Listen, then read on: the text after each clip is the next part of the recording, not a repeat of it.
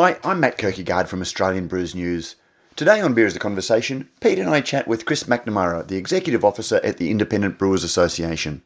In our chat, we get the IBA's thoughts on the upcoming container deposit scheme and the effect that is going to have on Australia's small brewers, and also learn what the association is doing to try and mitigate those changes. We also chat briefly about the IBA's upcoming strategic review and the membership changes in the wake of the recent independent brewery takeovers. Enjoy the conversation.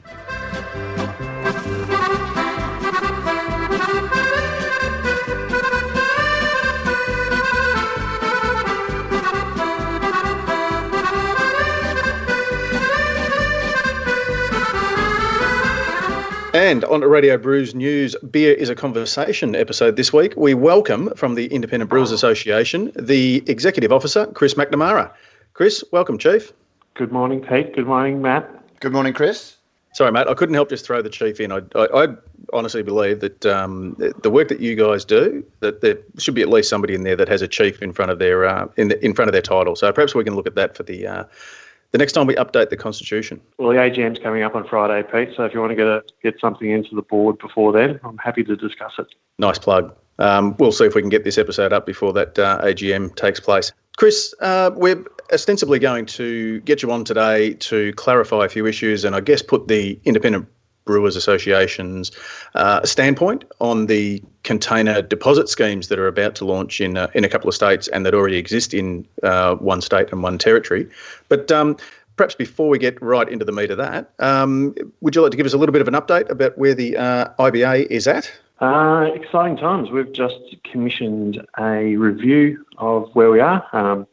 5 years in, and the board decided that it was time to take a step back.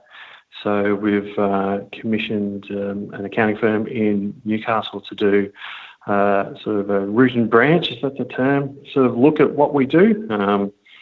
It's always good to have a fresh set of eyes come in, sort of, and a lot of what we've done is we've just created stuff on the go. As you know, we started 5 years ago with myself working casually for a couple of days a week, and now we've grown to having 3 staff and turning over approaching $1 million in probably the next year or two. And it was just time to take that moment to step back and have a look at what we do, how we run the business.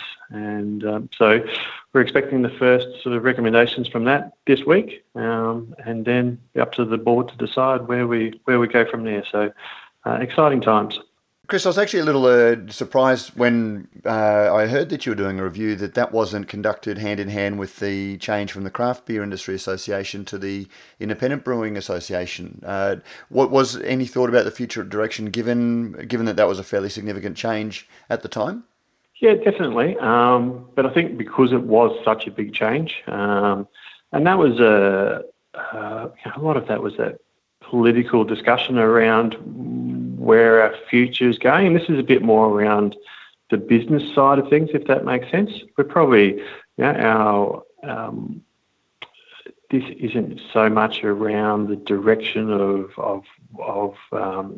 who we're here to help scenario. It's more around, how do we run the conference? How do we provide member services? That sort of stuff. So it's a more, I guess, Chris, dotting I's and crossing T's in terms of the method in which the IBA is run rather than here's the direction that you I guess in a more ideological terms, need to be looking at. Yeah, the purpose will remain the same. We're there for advocate and educate, advocate and influence for the benefit of Australian independent brewers.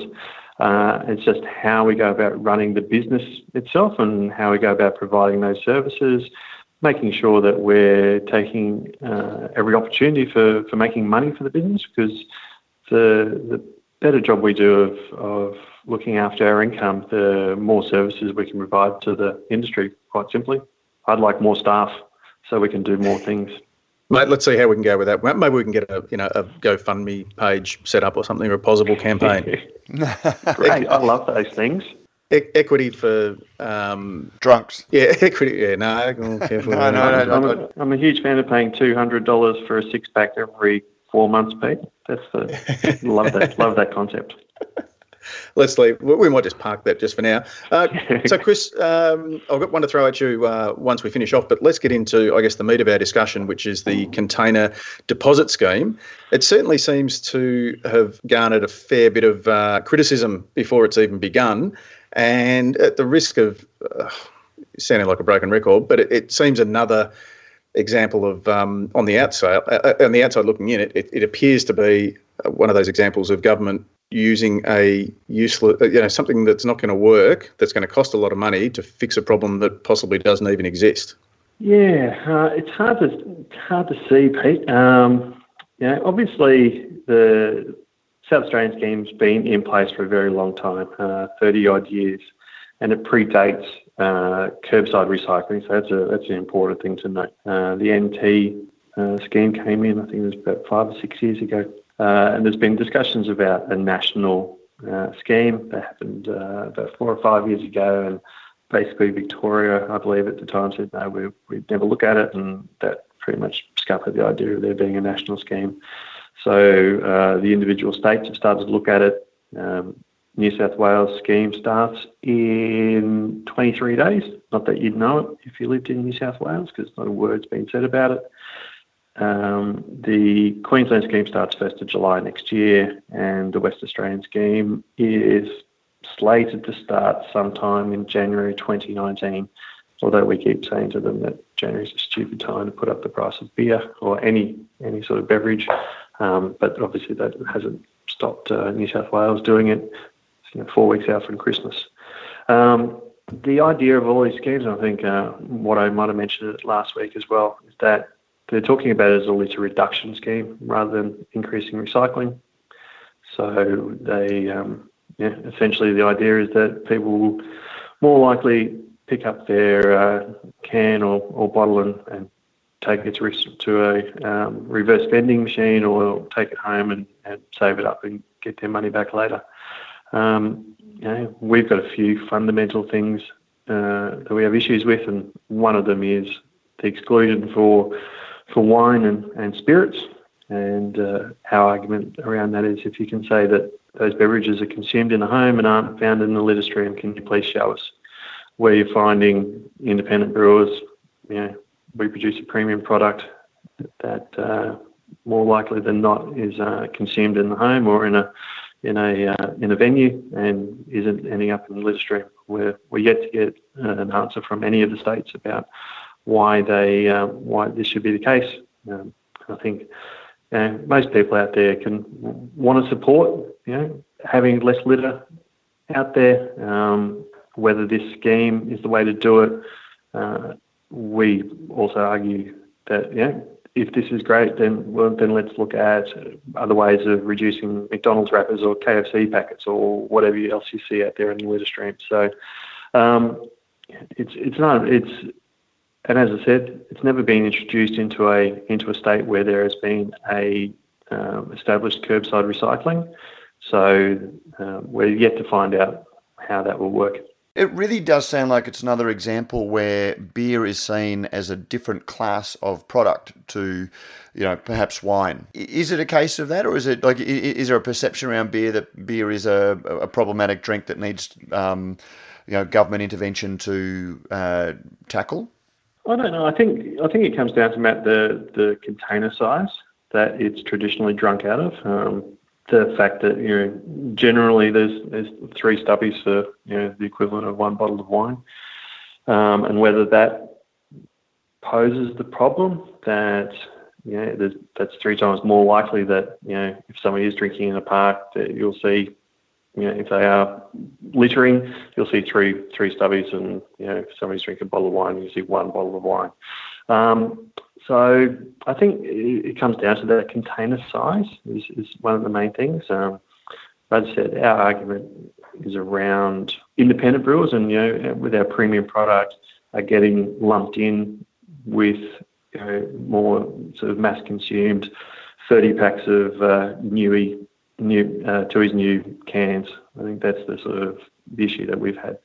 Yeah, I see in the press this week that the exclusions or the exceptions are the milk, fruit and vegetable juice containers, as well as wine and spirits, large wine and water casks, cordial containers, and I don't know what a registered health tonic is.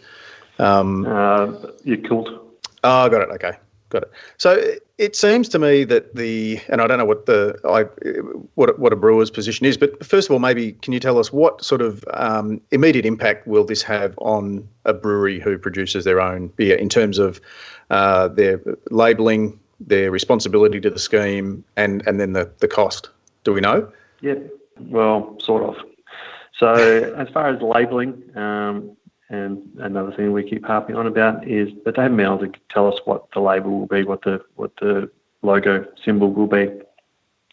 They've assured us that they will work with jurisdictions, that all jurisdictions will work together and they will come up with a single logo, which will then do away with that. You would have seen that 10 cents refundable in South Australia, Northern Territory that you see on containers at the moment. So there will be a single logo that will be across all of the jurisdictions that have a container deposit scheme. New South Wales have said there'll be a 24-month period for producers to have that on their label. So it's not a horribly urgent thing. We expect that most people will have another run of labels or change their labels along those lines in the next 24 months. It is a bit worrying that it's a bit more label real estate taken up. Bubbling away in the background, there's discussions around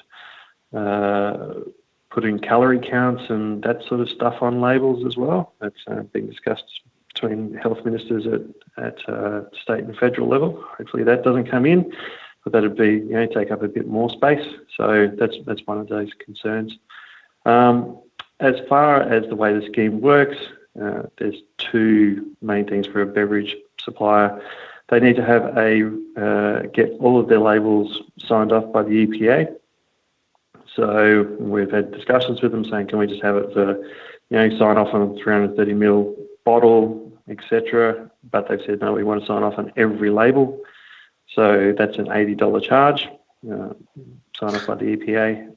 And then there is, they need to have a relationship with the scheme coordinator, which in New South Wales case is Exchange for Change, which is a JV between Coke, Asahi, CUB, Coopers and Lion.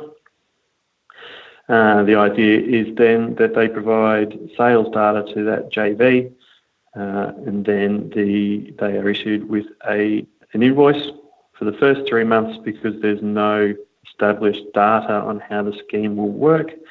They have made assumptions. So for the first month, they're saying there'll be 100% return, second month 90%, third month 80%. So based on that sales data, on the 1st of November, the beverage producers have been given an invoice. And that invoice also depends on whether they've got a can or whether they have a bottle. So for cans, it was 13.54 cents per vessel. For glass, 14.07 cents per vessel. What's going to happen is that after that first 3 months, there'll be a true-up. So if the scheme doesn't run at 100%, it only runs at 80%, then the suppliers will have that cost put against their next invoice and get a bit of a refund. So, yes, it's all a little bit complicated.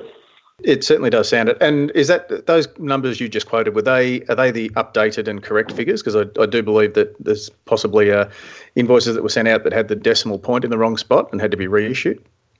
I hadn't heard that story, Pete. That would have been most distressing if it was to the right hand side and not to the left. Exactly, and certainly wouldn't give I guess consumers and producers a lot of faith in the system. If, as you say, we're 4 weeks out, we don't have a logo yet. We're not particularly clear on where the collection points are. And we should also point out for those punters who are listening as consumers rather than producers, it's not like the old days of when I guess the three of us were riding around the neighbourhood on treadleys, and you could collect aluminium cans, and when you got enough, you'd take it to a place and you would get cold hard coinage in return. I do believe that, I think the New South Wales one particularly, you'll get like a voucher for a discount on something or that sort of thing from the, what is it, a reverse vending machine, I think they call it, something like that? Reverse vending machine, I believe, and again, we haven't been told how this is going to work. And as I said, the scheme comes in 23 days. The price of beer has already gone up from most suppliers because the scheme needs to have the pump primed, as they say. So there needs to be money sitting in the coffers for when the scheme does start. So as I said, those invoices went out 1st November, 7-day payment period, which is very convenient. So most suppliers have had to put up the price of the beer already, but the general public hasn't been told anything about this. There's been no reason given why, and I asked the EPA yesterday a number of questions. They replied to all of them except for the bit where I said, when are you going to start telling the general public? The generally accepted reason is that they are worried that the public are going to start stockpiling bottles and cans, and that isn't that the object? Yeah, but not until the scheme starts, Matt. So your price of beer has gone up, but you can't get your 10 cents back. Not that you'll get 10 cents back.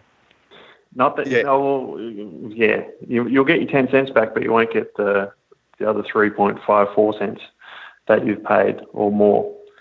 Now, Pete, I've lost track because I went off on a tangent there about what your question was. No, it was a nice tangent. No, it was the. Is it cash or is it a voucher? Yeah, it's cash. Yeah. So it is. What okay. What we know so far is that it could be a possibility that you have an account set up. And so you maybe a PIN or something similar, or a card maybe that you swipe, and it might go to your account. There's been some talk that you may be able to donate it to a local charity, so your local school or Scouts or something like that, by pressing a button, say, I'd like to donate this 50 cents to such and such. Or it may come out as a voucher, given that those vouchers will then be redeemed. I think they've signed either Coles or Woolies and Aldi, and then you can walk into the local Aldi and get your either a 50 cents off your bill, or they'll give you the cash. They'll probably make you pack it yourself. And the idea that most of these reverse vending machines that are apparently going to be about the size of a container will be parked in supermarket car parks. As in a shipping container? Yeah, size of a shipping container apparently. Okay, well, I see, I'm quoting from the article now. Consumers will be able to take their empty bottles and cans to more than 500 collection points across the state and more than 800 reverse vending machines located in high foot traffic areas like beaches and sports stadiums. Here's a tip. How about instead of those, put a bin where you would put the 800 vending machines, and you might actually solve the problem. The problem is we can't get people to walk. Like a lot of the junk I find around in parks and that sort of thing are within throwing distance of a bin. These are people who won't return shopping trolleys, Prof. Exactly. I mean, I just can't help thinking that we're punishing the people who are already doing the right thing. And yeah, it'll be interesting to see whether or not, if I put for God's sake, if I put my bin out now, my recycling bin on every second Wednesday night, I'm going to have kids going through mine going, we have hit the muzzle. Yeah, I was thinking the same thing too, Prof. I mean, it's going to be like curbside collection every second Wednesday. Exactly. It's just going to be an emu bob for 10 cents a bottle. One of the discussions when I was speaking to the West Australian guys about it is they were saying that one of the outcomes in South Australia is that the streets are cleaned up by people going around collecting the bottles. That's one of the things that they factor into the effectiveness of the scheme, is people actively going around and trying to make a few bucks by cleaning up their neighbourhood. Well, it's going to solve the homeless crisis then, Chris. Yes, probably it's going to take people off the streets. For all the effort it's going to be worth, it might be better off to just collect all the bottles and like the guy somewhere in Holland built a glass house out of empty Heineken bottles. Perhaps they could just, we could solve the homeless crisis by actually, making like igloos. Although I'd be a little bit concerned if I was that guy, he doesn't have to worry about squatters. He's going to have to worry about somebody stealing his house. That's true. So, but Chris, actually, just want backpedal a bit. You mentioned that they have to have a relationship with the consortium that manages the collection. Yes. And you said that was essentially the major brewers.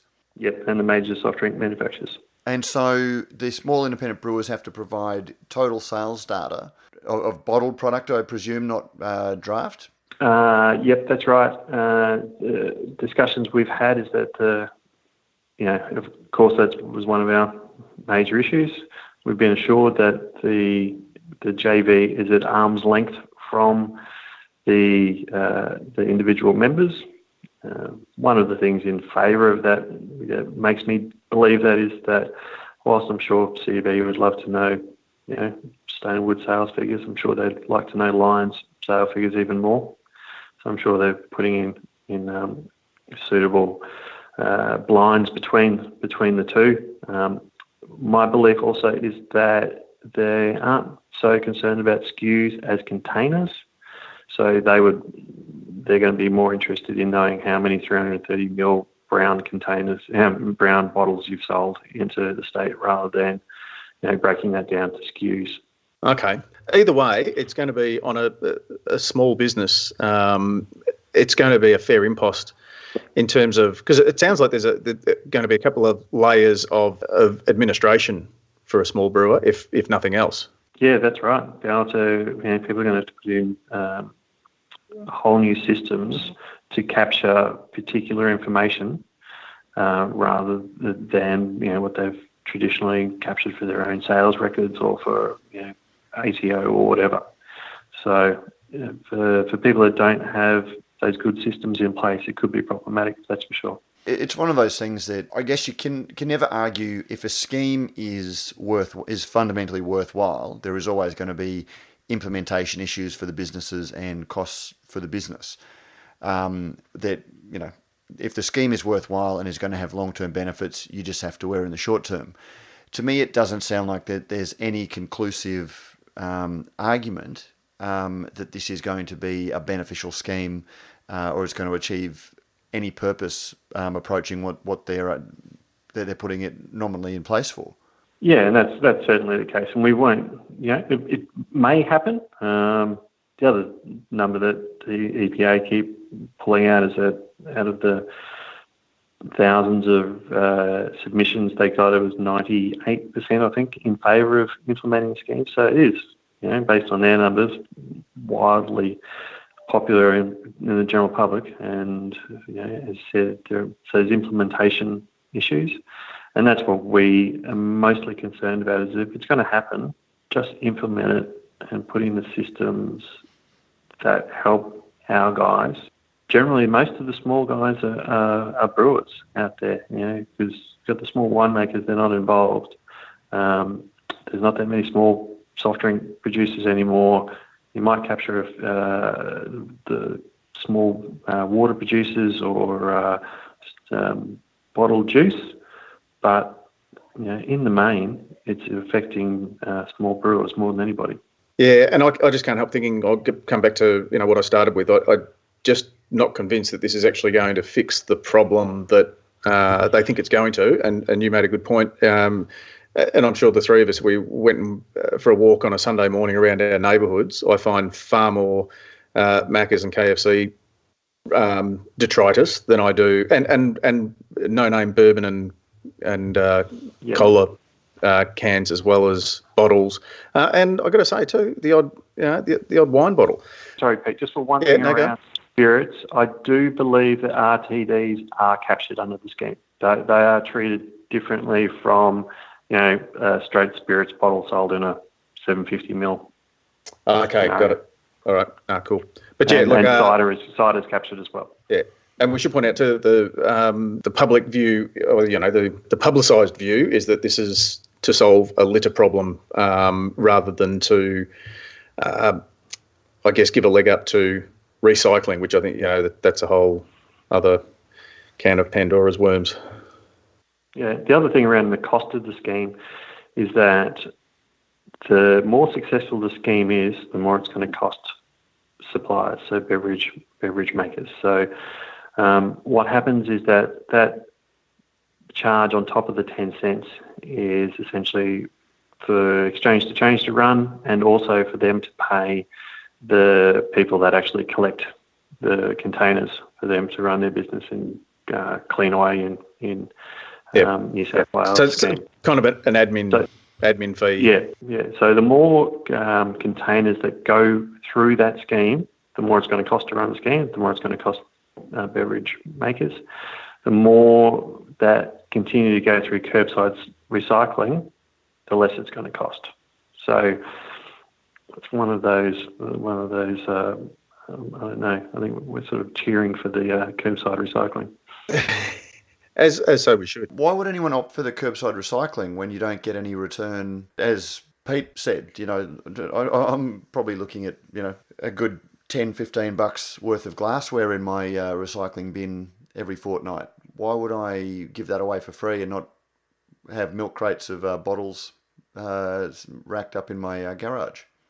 Oh, it depends if you're a lazy person like me, Matt. I don't think I'm going to bother. Mate, they're obviously paying you too well as executive director of the Independent Brewers Association if you can afford to give that sort of loot away. I don't know. That's $15. That's 150 bottles. So how are you going through, Matt? You sound like you're drinking for effect, not flavour. Mate, it's all for research. I don't finish them all. There's a lot of sink pours in my household. Well, that's a whole story for another time.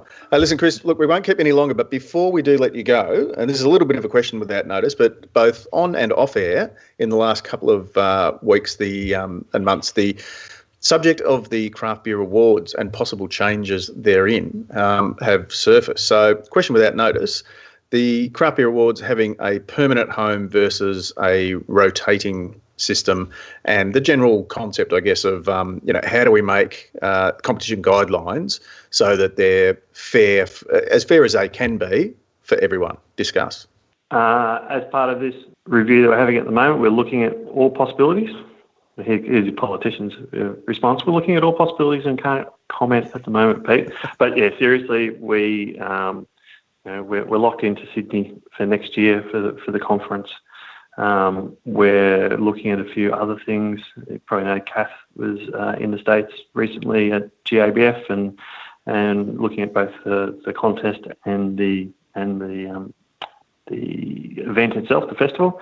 So she's going to be presenting to the board in the very near future about her recommendations about what we can do around the future of the awards and perhaps looking at a festival. But no decisions have been made yet, so we'll keep everybody informed. No worries. Chris, another question without notice. A couple of weeks ago, we saw Feral sell to CCA, and the expectation, at least on CCA's part, that they were going to stay a member of the Independent Brewers Association. Is there any further advance on the IBA's position there? The board are discussing it this week, Matt, on Friday. So following Friday, we will have a statement for you. Sounds like we should have got you on next week. Both Feral and Four Pines have been sent a letter saying that the board believe they are no longer eligible to be members, and they have until this Friday at the board meeting to either present us with reasons why they shouldn't be considered that way. So until we finish that board meeting on Friday, then there's still time for either of them to put forward their case. So it won't be until after that we can let you know. No worries. And Chris, just before we do let you go, and for the benefit of our listeners, could you just run through the board, who they are and where they're from currently? So at the moment, the board is Chair Ben Koyman from Endeavour Beverages in Sydney, Doug Brook from Brooks Beer in Bendigo, Will Tatchell from Van Diemen Brewing in Tassie, Dave Padden from Akasha Brewing in Sydney, and casual director is Pete Phillip from Wayward Brewing in Sydney. We've just going through an election process at the moment. Doug Brook is resigning from the board under constitutional turnover rules that we have in there. And we'll, again, after Friday, be able to tell you who the two new directors as well. We had a casual vacancy when Peter Fielding resigned in June as well. So we two new directors after Friday, and then we'll begin the process of filling our other 2 directorial positions, which are the non-elected ones. No worries. I just thought that might be handy for our listeners to know, particularly, I guess, if they have concerns and that sort of thing, somebody they can contact and have their voice heard. I'm sure you'd welcome opinion and constructive criticism from all points. Exactly, Pete. That's what we're here for. My phone's always on, and always great for it to go back through the board as well. Do you ever get any criticism in the form of photographic memes, Chris? Because that seems to be the way that the craft beer community likes to discuss its issues. No, I'm not. I don't look at any of those Facebook groups though, so maybe I miss these things. You're a grown man. You're an adult. What do you do for entertainment then? On that cheery note, Chris McNamara from the Independent Brewers Association, thank you very much for joining us today on Beer is a Conversation. Pete, Matt, thank you for having me. Mate, it was a pleasure having you. Thanks for being had.